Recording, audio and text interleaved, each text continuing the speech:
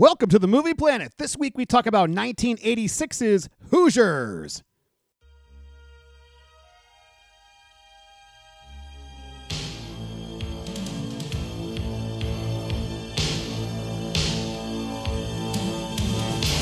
With Joe. What I say when it comes to this basketball team is the law. Absolutely and without discussion. And JC. I play, Coach stays. He goes, I go.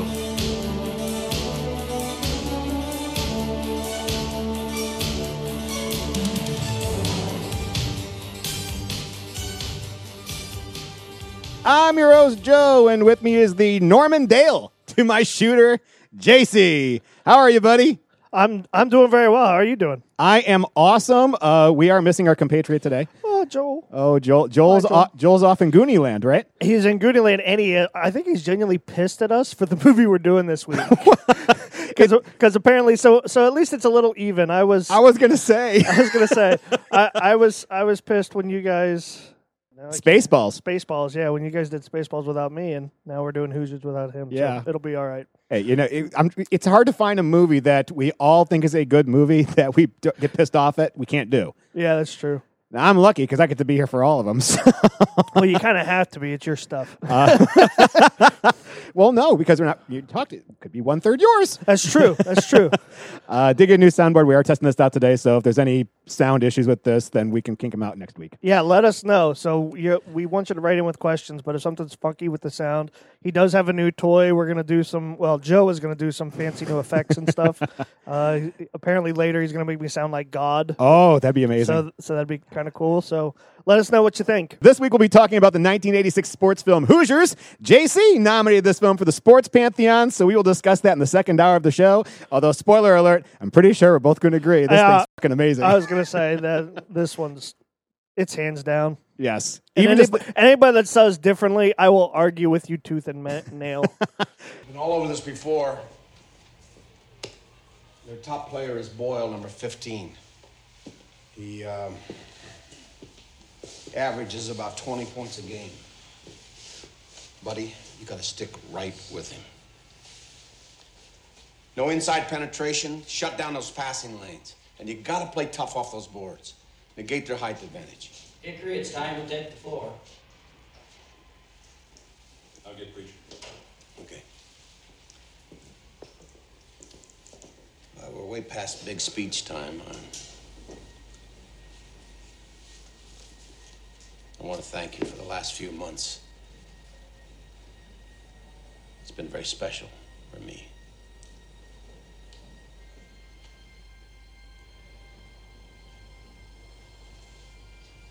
Anybody have anything they want to say? Yeah. Let's win this and for all the small schools that never had a chance to get here. Okay. I want to win for my dad. Let's win for Coach, who got us here. Thank you.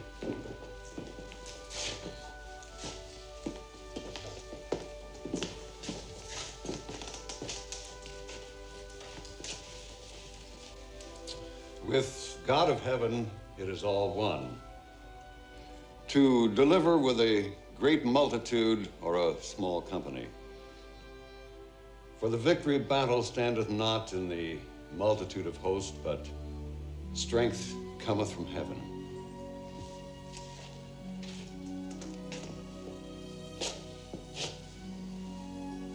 And David put his hand in the bag and took out a stone and slung it. And it struck the Philistine on the head, and he fell to the ground. Amen.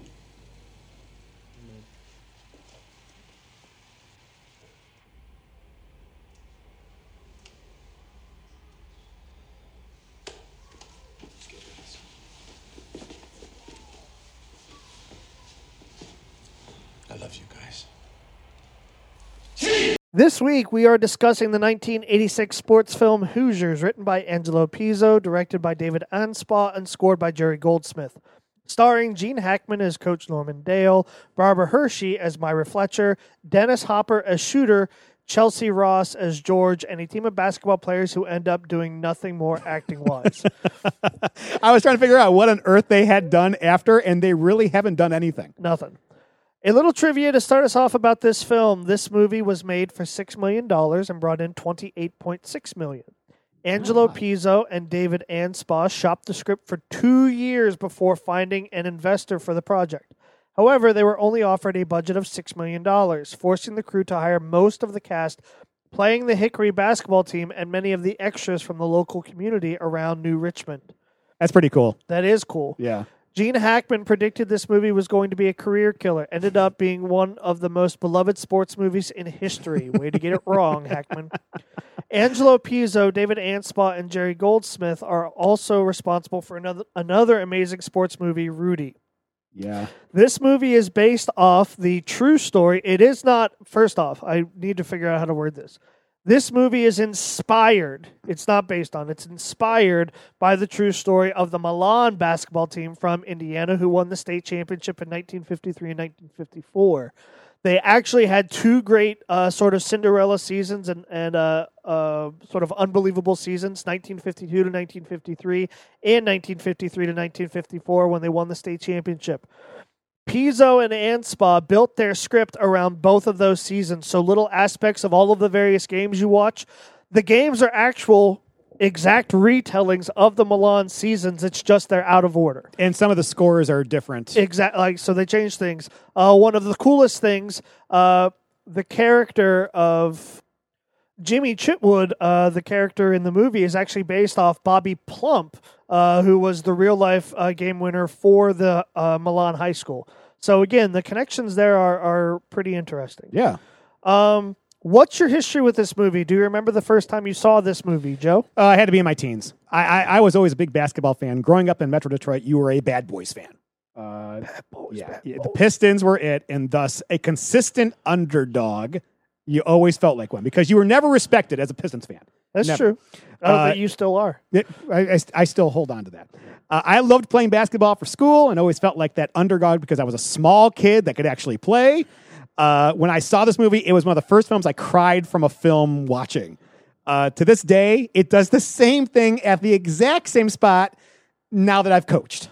Yeah, I have a similar story. My parents got this for me when I started playing basketball. Mm-hmm. It was a Christmas present or a birthday present or an Easter present. It was one of those. And I watched it a lot. I remember thinking, wow, I hate this coach. And it was one of those things like, as a kid, I loved the movie because I felt like everything in that movie I experienced. Like, that's how practices were. Yeah. And now as an adult, having been a coach, I'm like, it wasn't as bad. Like, sometimes we think, oh, well, when we had to play, it was so rough. These coaches still cared about us. Yes, they screamed and yelled. Yes, they did all this stuff, but they genuinely cared and they were trying to make us better. And it just, man, this movie is awesome. It really is great. I watched it as a kid, and it spoke to me because, of course, I play basketball. I can't remember exactly when I watched it. I know I watched it very young. I was thrilled when you picked this movie.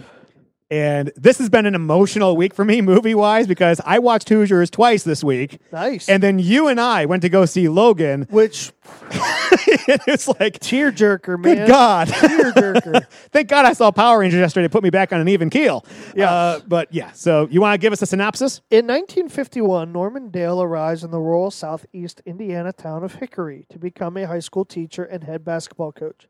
He was hired by Cletus Summers, the principal and a longtime friend of Dale's.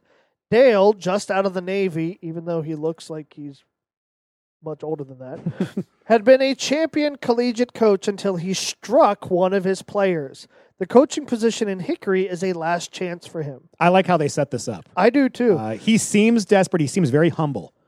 What I realized watching it recently, Yeah. I had to watch it with subtitles. I forgot how damn quiet this movie is. Oh, yeah. Like, you almost have to have your volume the whole way up, and it makes me, like, watching it as an adult, it's like, damn, I missed a lot of this as a kid, and it's probably because I didn't hear it. I watched it on normal volume, and you literally have to crank it up, and when I watched it with subtitles, I'm like, oh, that's what he's saying. Like, there were so many, especially in this opening part. Yeah. Like, when it's the two of them talking and the whole last chance thing, I completely missed all of that the first couple times I watched it. the beginning of this movie where they do the credits over the landscapes you see of Indiana Yeah. and how beautiful that is, it reminded me of Man from Snowy River, actually. Oh. Yeah, and I was like, because I remember liking that part of it. I was like, they really do photograph this well, and that it is literally in the middle of nowhere. Yeah. And you don't see much civilization out there. You see corn. Yep. So humble guy, middle of nowhere, and this is his last chance. And I love the whole thing is about second chances, which I love. Yes. Okay. Like much of the state, Hickory is passionate about basketball. The townspeople are aware that the best player in town, Jimmy Chitwood, does not intend to play on this season's team due to his attachment to the previous coach and the concern of hometown faculty member Myra Fleener, who has been looking after Jimmy since his mother's illness and warns Dale not to try to persuade Jimmy to change his mind. Myra is, from the get-go, kind of a bitch. Not kind of. She is. She's flat out rude and condescending. But I love that because this movie, as you watch it, is almost a historical film for 2 points. A, it's retelling pieces and parts of an actual thing that happened. Okay. But it's also a perfect snapshot of what life was like in the 50s. Yes, it is. Like, this is a perfect snapshot. This is almost a historical film now because my son has no idea that this is what life was like. This is what gymnasiums used to look like. This is what teachers used to sound like. This is how towns used to deal with shit. Yeah. Like, all of this, the town meetings, everything, the way she's rude to him, like, this feels like small town that I grew up in, like where I came from. This is how, if people were rude to you because they're like, yeah, what are you going to do about it? Like, this is how people were. They do a great job of immediately getting the audience to be a part of the town. Yes. Because there's not a lot of interaction, but what it is very personal interaction. Like, very private interaction. Everybody knows everybody's business. You instantly get why it's a small town. So, yeah. The school enrollment is so small that Dale has only 7 players on his squad. At his first practice, Dale quickly dismisses one, Buddy Walker, for not paying attention and talking while the coach is talking. Another, Whit Butcher, walks out in support of his friend. Actually, he walked out because he was kind of like... He was a little asshole. That's all he was. He was forced out. Yeah. No, well...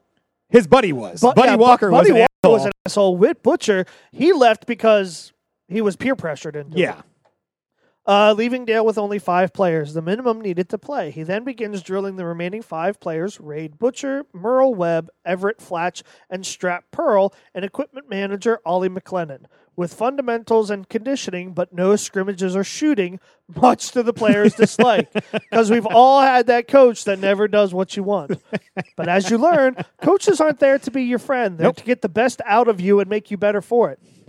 Townsmen who have heard of the coach's non-traditional approach to working with the team intrude on a practice and demand to know what Dale is doing.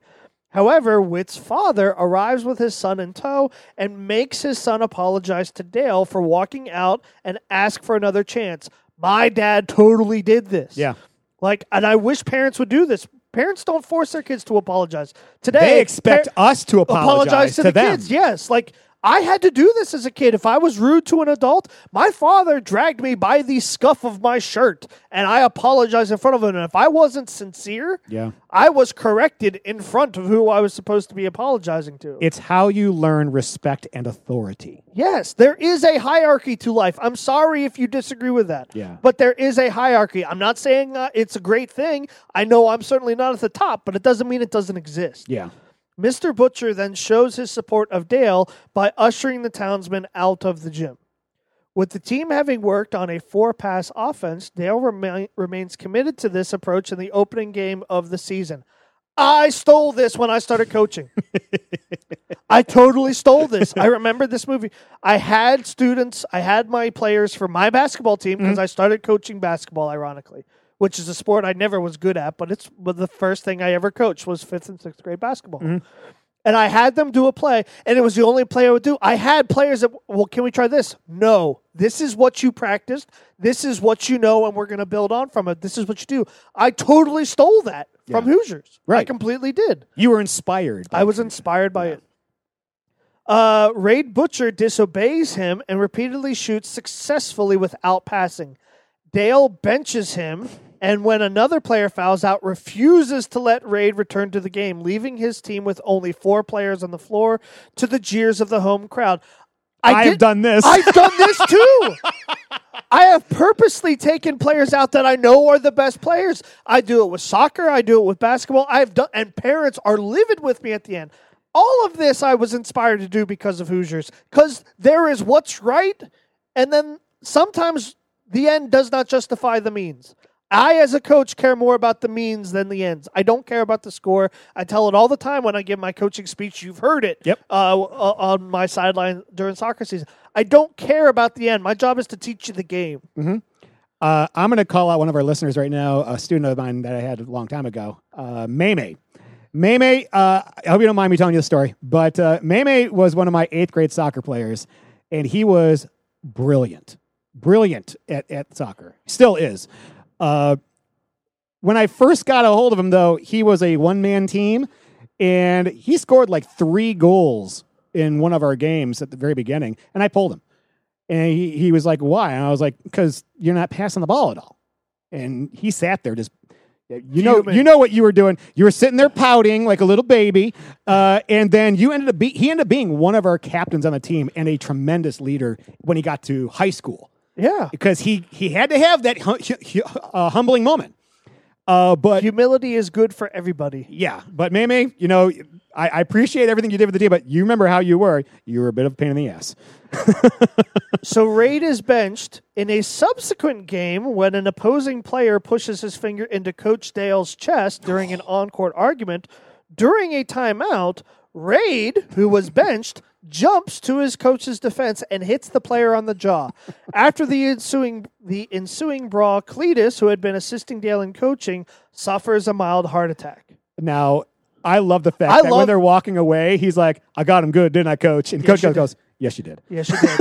Because and that's the other thing. You will eventually bond. And the bond, the coach is not, I am not supposed to be your friend. Mm-hmm. But I will respect you and you will respect me, and we will bond over that. We're not going to bond because we're friends. We're going to bond because we respect each other. And that is the heart of this movie. You bond with people because you respect them, not because they give you what you want or what you think you want. It's something that this writer does really well, which is get it so that you don't see a specific point where they bond. It's just all of a sudden you realize, oh my gosh, they respect each other. They've been doing it over time. And there is no moment where, that's when they came. No. Right. It just, you don't see it until so gradual, it catches up on you. By the end of the film, you're like, oh, they like each other. Yeah. Wait, when did they like each other? There was no moment, because there could have been one, I'm getting a little ahead of here, but there could have been a moment where the entire team could have done something like, we quit. We're not going to play if you get rid of the coach and all this stuff. They didn't do that. No. And they didn't do that because they needed to continue to move on. And they did a really nice job also of, this is all happening. You're starting to see this feeling of bondness between these players, and they're still losing. Yep. And the crowd hates it. Which is as a coach, is hard to do, because winning cures everything. Yep. But if you can bond together while losing, you got something even better. Exactly. So. The coach further alienates the community by having the team play with a slow defensive style that does not immediately produce results. And also by losing his temper, causing him to be ejected from multiple games. Every time he gets ejected, I love it. Yeah. With Cletus laid up, Dale invites knowledgeable local former star basketball player Wilbur Shooter Flatch, Everett's alcoholic father, to join him on the bench as a new assistant. This too confounds the town, including Everett, who comes to him after class. And I love this scene. That's another scene where this creates a historical perspective. Yeah. This scene is one where you see the kid. He clearly wants to say something, and Gene Hackman just sits there. Mm-hmm. Like I've had that same situation with teachers where I stay after class, I'm uncomfortable, I'm nervous, and the teacher won't start the conversation. Yeah. Like you're almost like, please talk to me so I don't have to do this myself. And they are just going to wait there until you get the courage to talk up. And he doesn't yet, like students today would come into my class screaming and yelling at me, you're going to do this, or my mom do. And I'm not saying this to bitch and moan. I'm saying this because it's fact. Yes. Students are different now. I have never had a student just wait quietly after class. If anything, they come running at me or screaming at me because they want something. And this student sat there. He waited. He was bothered. He stands up, respectfully says, I don't understand what you're doing with my dad. I just don't get it. And it's such an honest, emotional feeling. The basketball players don't have a whole lot of lines in this movie. And that's probably one of the most powerful because it's short, but it's so real. It's like, I know what you're trying to do with my dad. I just don't get it. It's so It's such a powerful moment in the film. Yeah, I got to give the actor Everett a lot of credit too because he's clearly older than a high school student as an actor, but he plays a nervous high school kid so well. Perfect. Yes. But he's also got that edge of I'm the man of the house, and like, I have to take care of him. You're making my life harder now. It is an honest conversation that I almost wish Myra hadn't interrupted because I would like to see where it gone. But I also think it's appropriate that she interrupted because she continues to be the mother hen that won't let anything alone. Yeah. Like, these boys got to grow up at some point. The coach has one major stipulation in order for Shooter to participate with the team. He must be sober at all times around the boys. I'd like you to leave my house. Please leave my house. And again, respect is at the center of this movie. Where the fuck is respect gone in society? As I curse loudly. By the middle of the season, an emergency town meeting is called to vote on whether Dale should be dismissed. Fleener appreciates the coaches having stayed away from Jimmy and his efforts with Shooter, and despite having learned of Dale's past mistakes and volatile behavior patterns as a coach, she unexpectedly expresses support for him at the meeting. I'm sorry, but I laugh out loud at that every time. Because here's what I laugh at. I'm listening. Here's what I laugh at. She gets all nervous. Like, you can see she's preparing this big emotional. You see the tears welling. She brings out this big sheet of paper. And she takes the time to unfold this large sheet of paper. You think, this big, long, heartfelt speech is coming. I think you should stay. And it's like... And it's good for two. I laugh, but then it's also good because it's like maybe she had a huge giant speech prepared. And how many times have you maybe gotten up in public and you have these words and you cower, you're terrified and you can't do it, and so you just go off. But she still says the heart of her matter, which is he should stay. You guys should give him a chance, and it's powerful, even though it makes me chuckle every time I see it. And there's something that I get that I caught a few times when I saw it, which was before the scene. She has a piece of paper she confronts him with, which is the news article about what happened. And that's also folded up in the same manner. And I'm wondering if when she goes up there, she was going to read that article, but looked at it and said, he needs a second chance. I didn't make that connection. Maybe that is what it was. And because as soon as she unfolded, I was like, oh, she's going to call him out and just put dirt on the grave. And because when she's not reading it, she's kind of glancing at it. Her eyes aren't moving. And then she says it and just crumbles it up and puts it away. And I'm wondering if that was the article. You're right. Yeah, that was the article. You're absolutely correct. But I don't know, because they never actually tell you whether it is or not. But that's what I get out of it. But taking what you said, you have to go back to his eyes, and he looks terrified. Oh, yeah. When he sees her stand up, he's like, this is it. Mm-hmm. Like, she's going to read. She does not like me. She's going to read that article. And then when he hears what she has to say, he only looked the entire rest of that scene. All of the people talking, even when Jimmy comes in, he doesn't look at them. Yeah. He is looking at her the whole time. Now, I shouldn't say that she doesn't like him, but they have been warming up to each other to this point. Thank you, Mama. Mama's been helping. Yeah, they've been warming up to each other because he stayed away from Jimmy Chitwood. Yes. And she respects that. He's respected all of her wishes. Yes. And yet he still keeps coming around because, she's an attractive lady. So, why not? And it is Hickory. Farmer's daughter, as he says. Just as the vote is being counted, speaking of Jimmy, he enters the meeting and asks permission to speak. He says he is ready to begin playing basketball again. And we don't goes crazy. And we don't get an explanation. Yeah. And throughout the entire movie, you never know why he started playing basketball again. You don't know. You have your ideas, you have your suspicions, but it's never told to you. And I love that. I love that they don't tell you exactly why things happen. Well, he is present whenever there is a controversial thing that happens with the coach. They do shoot. He see him looking and walk away. And I think he's starting to see there's something in this coach that he saw in his previous coach. His previous coach passed away, didn't he? Yeah, he was killed. Yeah, he died. So I think he sees that because he was nervous at first. And maybe the nerves got the best of him at the beginning. So everyone cheers. There's one rude townsperson that says, see, as soon as we got rid of him, we knew Jimmy come back. George. And then Jimmy says he will only play if Dale remains coach. Yep. And again, the same George character goes, but it's already been voted. Then everyone's like, I think we should revote. And that's Myra's mother says it. That's what would happen in town. Yeah. Towns sway so quickly. I'm not saying it's fair, but you can be beloved and hated by a town in the blink of an eye, and that's just truth. Yeah. So, like, people that hate this movie or say bad things about this movie probably either A, haven't watched it, or B, they don't want to face the truth that this movie tells the truth all the time. It There's doesn't a chance lie you to might you. be in the wrong business, Rogers. Yes. The ballot count is reported, and it has gone against Dale, but Fleener's mother jumps up and calls for a revote. Mr. Butcher calls for a voice vote from the assembly, and the townspeople overwhelmingly vote for Dale to stay on as coach. Yay! From this point, Hickory becomes a nearly unstoppable team. Montage ensues. They are unstoppable in every way, including in the editing department, because as they're doing this, do you notice the scoreboard isn't keeping track properly? No.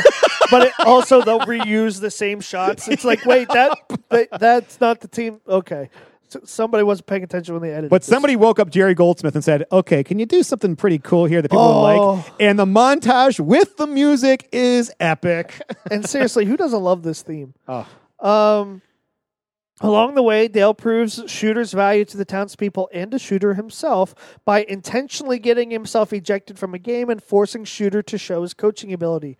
Shooter does just that by diagramming a play by which Hickory wins the game on a last-second shot. Despite the setback in which Shooter arrives drunk to a game and ends up in a hospital, the team advances through tournament play with contributions from unsung players such as the pint-sized Ollie and the devoutly religious Strap. God wants you on the court. Dude, and those two free throw shots, like I was Ollie. I totally was Ollie growing up. I do remember watching as a kid, I identified with Ollie because I was always too short and everybody always told me I couldn't play, which I can't.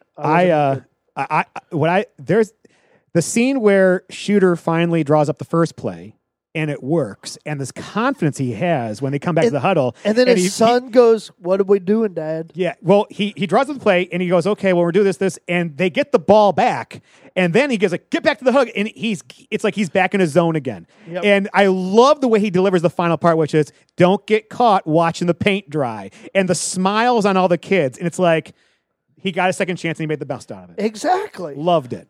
Hickory shocks the state by reaching the championship game in Indianapolis. In a large arena and before a crowd bigger than any they've seen, the Hickory players face long odds to defeat the defending state champions from South Bend, whose players are taller and more athletic. But what does Dale do? He gets a tape measure. He measures the length of the free throw line, 15 feet. He measures the height of the basketball hoop, 10 feet. And the players all chuckle because, again, in perfect Coach Dale fashion, he points out, it's the same court, guys. But then as he's walking away, he goes, it is. But of course, and again, we as coaches, we say things to the players for them, and then they go off, and then to ourselves, we're like, damn, we're fucked. Gene Hackman's comedy in this is brilliant. It kind of saddens me whenever I read that he thought this was a career killer because he did everything. He is the star of this movie. He did great in this movie.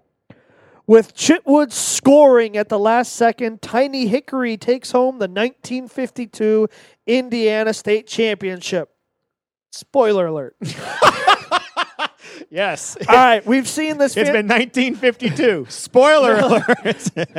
For a fictional thing that didn't actually happen. All right, what'd you think after watching this film, Joe? Okay, this is such a solid film. If you've ever played sports, but I think even if you haven't, there's enough character development between the coach and the town that you truly feel it when Coach Norman Dale looks at his boys and utters, I love you guys. Yes. Because you love this whole thing now. I want to live in Hickory after seeing this. You want to be around the people that you love. You want to cheer. I get goosebumps every time I watch it. As soon as I finished watching this film both times, the boy happened to be playing around, and I instantly went over and hugged him. Yeah. Like there was a desire during the cheering and when you zoom in on the picture to just hug whatever you love because this movie makes you feel, well, I'll get into what I love about it later. Okay, so did the awards get it right? All right, 1987. Can I do these? Oh, yeah, sorry. I forgot that you read these. Golden Globes, Best performance by an actor in a supporting role in a motion picture went to Tom Berenger. You like Tom Berenger. And he was good in Platoon. Yeah. He was good in Platoon. Dennis Hopper was up for Hoosiers. And Blue Velvet. I mean, this is the second time we've seen a guy who's nominated twice in the same awards because Al Pacino was last time. Yeah. For when we were talking about. Do you think Dennis Hopper should have won this? Not for Hoosiers. Okay. No, not for Hoosiers. And not over Tom Berenger in Platoon. Well, that was the only one at the Golden Globes that Hoosiers was up for. Yeah. Now, at the Academy Awards, Best Actor in a Supporting Role went to Michael Caine in Hannah and Her Sisters. And I put this in here. Co-presenter Sigourney Weaver accepted the award on Caine's behalf as he could not attend the ceremony due to production on Jaws: The Revenge. Caine later said of the poorly received third sequel to Jaws, "I've never seen it, but by all accounts, it is terrible. However, I have seen the house that it built, and it is terrific." That's a great answer. But Dennis Hopper, again, was nominated for this, did not get the award. It went to Michael Caine. Yeah. There was another one, Best Music, went to Herbie Hancock, Round Midnight. But look at the names that are on here. James Horner for Aliens. Jerry Goldsmith for Hoosiers, Ennio Morricone for The Mission, and Leonard Rosenman for Star Trek IV: The Voyage Home. In my personal opinion, yeah, it should have been The Mission. Okay. Oh my God, I love them. Nella Fantasia still to this day is a song that puts tears to my eyes. I get goosebumps when I hear it. And what Morricone did with that soundtrack, I think The Mission soundtrack should have won it. I have no idea what Round Midnight is about. I've never heard of it. In my opinion, the rank should have been The Mission, then Hoosiers, because that soundtrack makes the movie suspenseful. Okay. The Mission, Hoosiers, Aliens, Star Trek, and then I'm putting Round Midnight last because I've never heard it. So yeah, I'm going to judge it if I've never heard it. For me, I would put, like, you really couldn't go wrong because as soon as I saw Herbie Hancock Round Midnight 1, I was like, okay, I got to listen to it. So I kind of checked it out on iTunes to see what it was and everything. It's a beautiful piece of music. Okay. But I'd have to say for me, I can't, when I think of Aliens, I think of that, like that Terminator 2 almost feel to it. And it's very militaristic. For the Star Trek one, they borrow a lot from what they heard before. Well, but and for The Mission, it's a phenomenal one. You can't go wrong with any of these, really. You really can't. I mean, they're all solid. I don't think it doesn't matter who won. They should just get all five of you win. There you go. Yeah. But what worked well for you in the movie? Oh no, you say it for me. Yeah. What worked well for you in this movie, Joe? What were your favorite parts? Well, the score. Yes. Although repetitive, it gets me every time. And when he gets kicked out of the games, it's fantastic. The pep talk when they arrived at the arena for the championship is fantastic. I love you guys gets me every single time. And I love watching, I didn't put that in there, but I love watching how the town starts to grow slow to get behind him.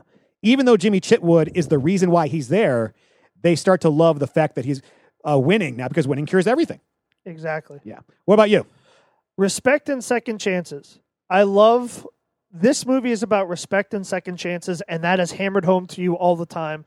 And I love that. Every single coaching speech he has given, everyone in every practice, I have reworked and used. Yeah. Full disclosure, I have copied it. I have used it. I may not have said it word for word, but the heart of what he is trying to get from his players, how he's coaching his players, I have said all of those things to players that I have coached. So if I'm copying his coaching style, I must have liked it. Yeah. My favorite scenes are the scenes where I really got him good, coach. I love that scene right after he punched him. Of course, people would be like, oh, the Jimmy Chitwood scenes. No, the opening practice when he kicks the two boys out. I love that scene. Yeah. I love How about when he confronts Chitwood on his own basketball court and he says... that one actually felt out of place. See, I like that because for me, it's so great because, first of all, he never misses until he says, I don't care if you play or not. And that right there, hammering home, and then he misses and it's like, okay, he's gotten to Jimmy Chitwood now. No, that's a great scene. I just... part of me... Well, never mind. That'll come into my what I didn't think. There is something that was edited out of the version that I saw on Amazon Prime. That is when he's making all those shots. At one point, Gene Hackman grabs the ball and he kind of looks up the hoop like it's supernatural for a second, and he passes it to him. And in the Amazon Prime version, that never happens. Oh, really? Yeah. And I'm wondering if that's like an alternate take that was in there that they put on for the TV. Maybe. Because that was one of the things I was like, okay, he's going to look up the basketball hoop and see, how the hell is that going in there all the time? But he is a fantastic shooter. I mean, I kind of wonder how many times they had to film that scene. The kid seemed like a genuinely good player anyway, so maybe not that much. My other favorite scene isn't the vote. A lot of people would say it was the vote. It is the speech on the basketball court about the measuring, and it is the speech right before the game. Those are probably my two favorite scenes in the whole movie. Yeah. Is when he measures the basketball court to make it real for them. That's just great. Yeah, it is. What didn't work for you in this movie? Not a whole lot, but I can understand why the men in the town are jerks at the beginning of this film. I mean, they run the town. It's their basketball team. I get it's 1952. Yeah. Okay. An unknown comes in to change the way things have been done for many years, but I don't really get the cold-hearted nature that Myra shows to Norman from the get-go. If this was to show that Norman has no allies in this town, then they should have made his hire be one of desperation on the town's side rather than give a favor to a friend down on his luck. That's the only story choice I think they could have changed a little bit. Some of the editing things are nitpicky. At one point they make a basket and it's 26 points. On the very same game, they make another basket, it's at 14. And you're like, oh, okay, they shot it out of order to make it work, but it works with the music, so well done. You know what I didn't like? I didn't like the fact that not a lot of people saw this movie. At 28.6 million? 28.6 million off of 6 million. Like, if you're a producer and you see this film, how do you not say, I know we've got this in limited release, we need to put this in wide release? Especially now, like, if this movie is shown, like, people should go see it. It's so great. Yeah. So what about you? There are things that I didn't like, but I don't think anything didn't work. And that's, we worded the question, what didn't work in this movie? Nothing. Everything worked. But there are things I didn't like. I didn't like the townspeople. They were rude, but you're not supposed to like them. I didn't like that Jimmy Chitwood is kind of seen as a savior. Yeah. Like, part of me genuinely wishes that he would have never played.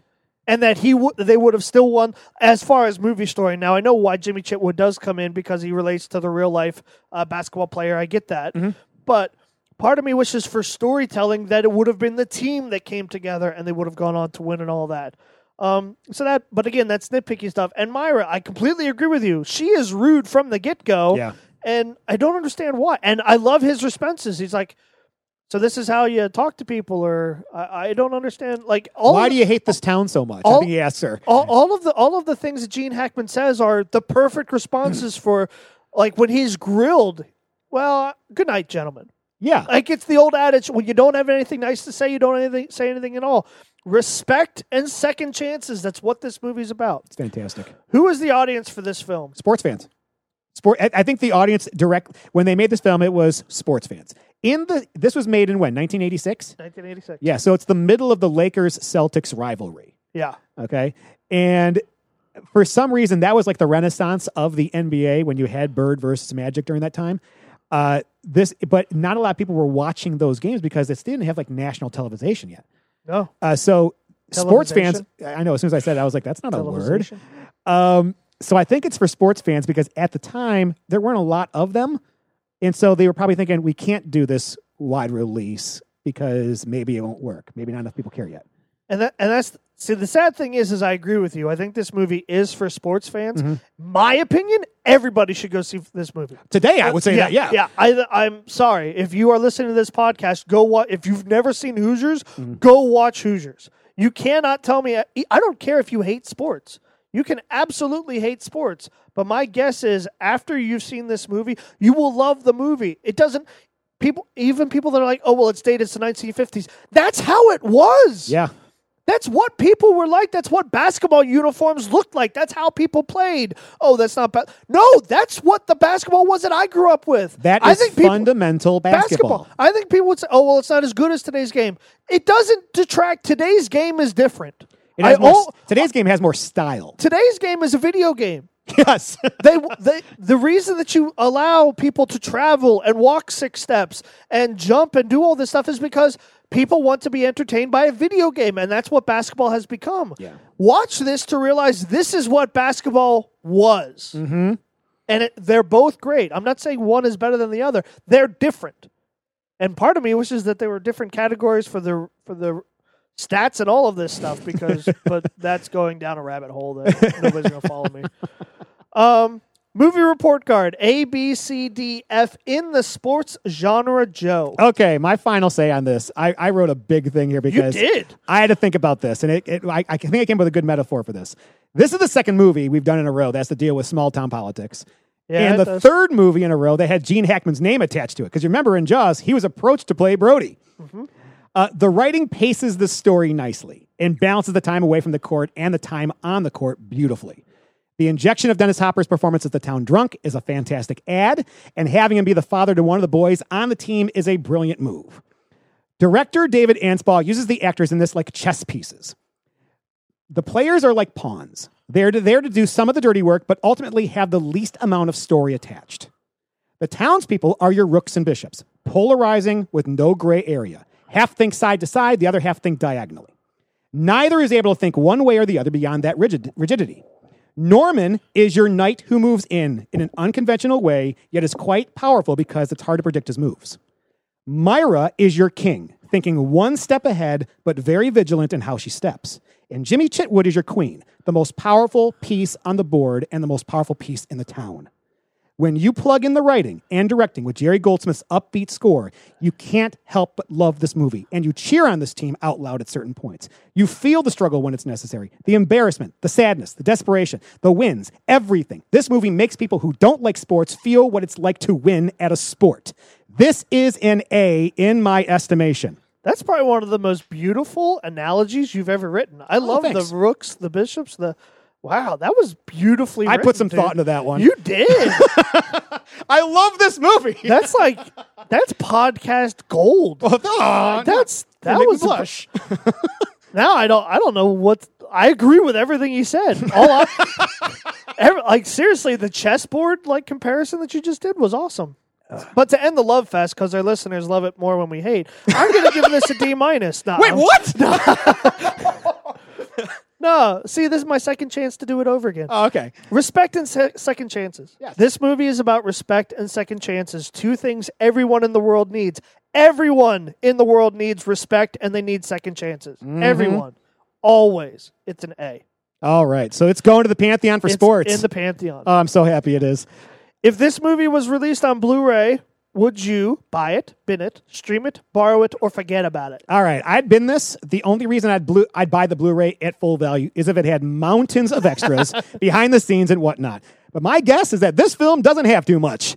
There was a book written about it, but nothing actually filmed, so it's a $5.99 bargain bin purchase for me.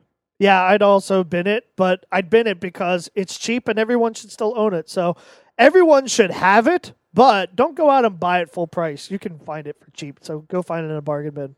All right, well, here's what I know. I know that in 2 weeks, we are going to be reviewing DC's Green Lantern, the Ryan Reynolds often made fun of attempt at an extended universe right before Iron Man and the Dark Knight start to hit.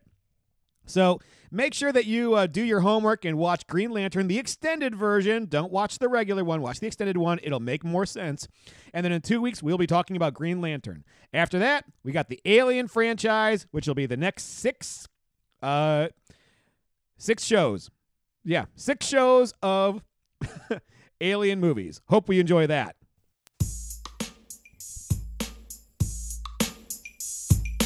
Well, that's all I got time for today, Movie Planeteers. You can email the Movie Planet using the address movieplanetpodcast@gmail.com. Don't forget to pass the word on to your friends about the show. Subscribe on iTunes, Google Play, Stitcher, Overcast, Podbean, or Spotify, and help the show get on its feet with a 4 or 5 star review.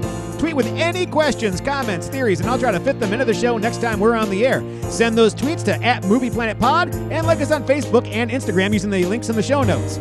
Special thanks to Twisterium and Sound J Music for providing our intro music and our ending music. Thanks for listening, and happy movie watching.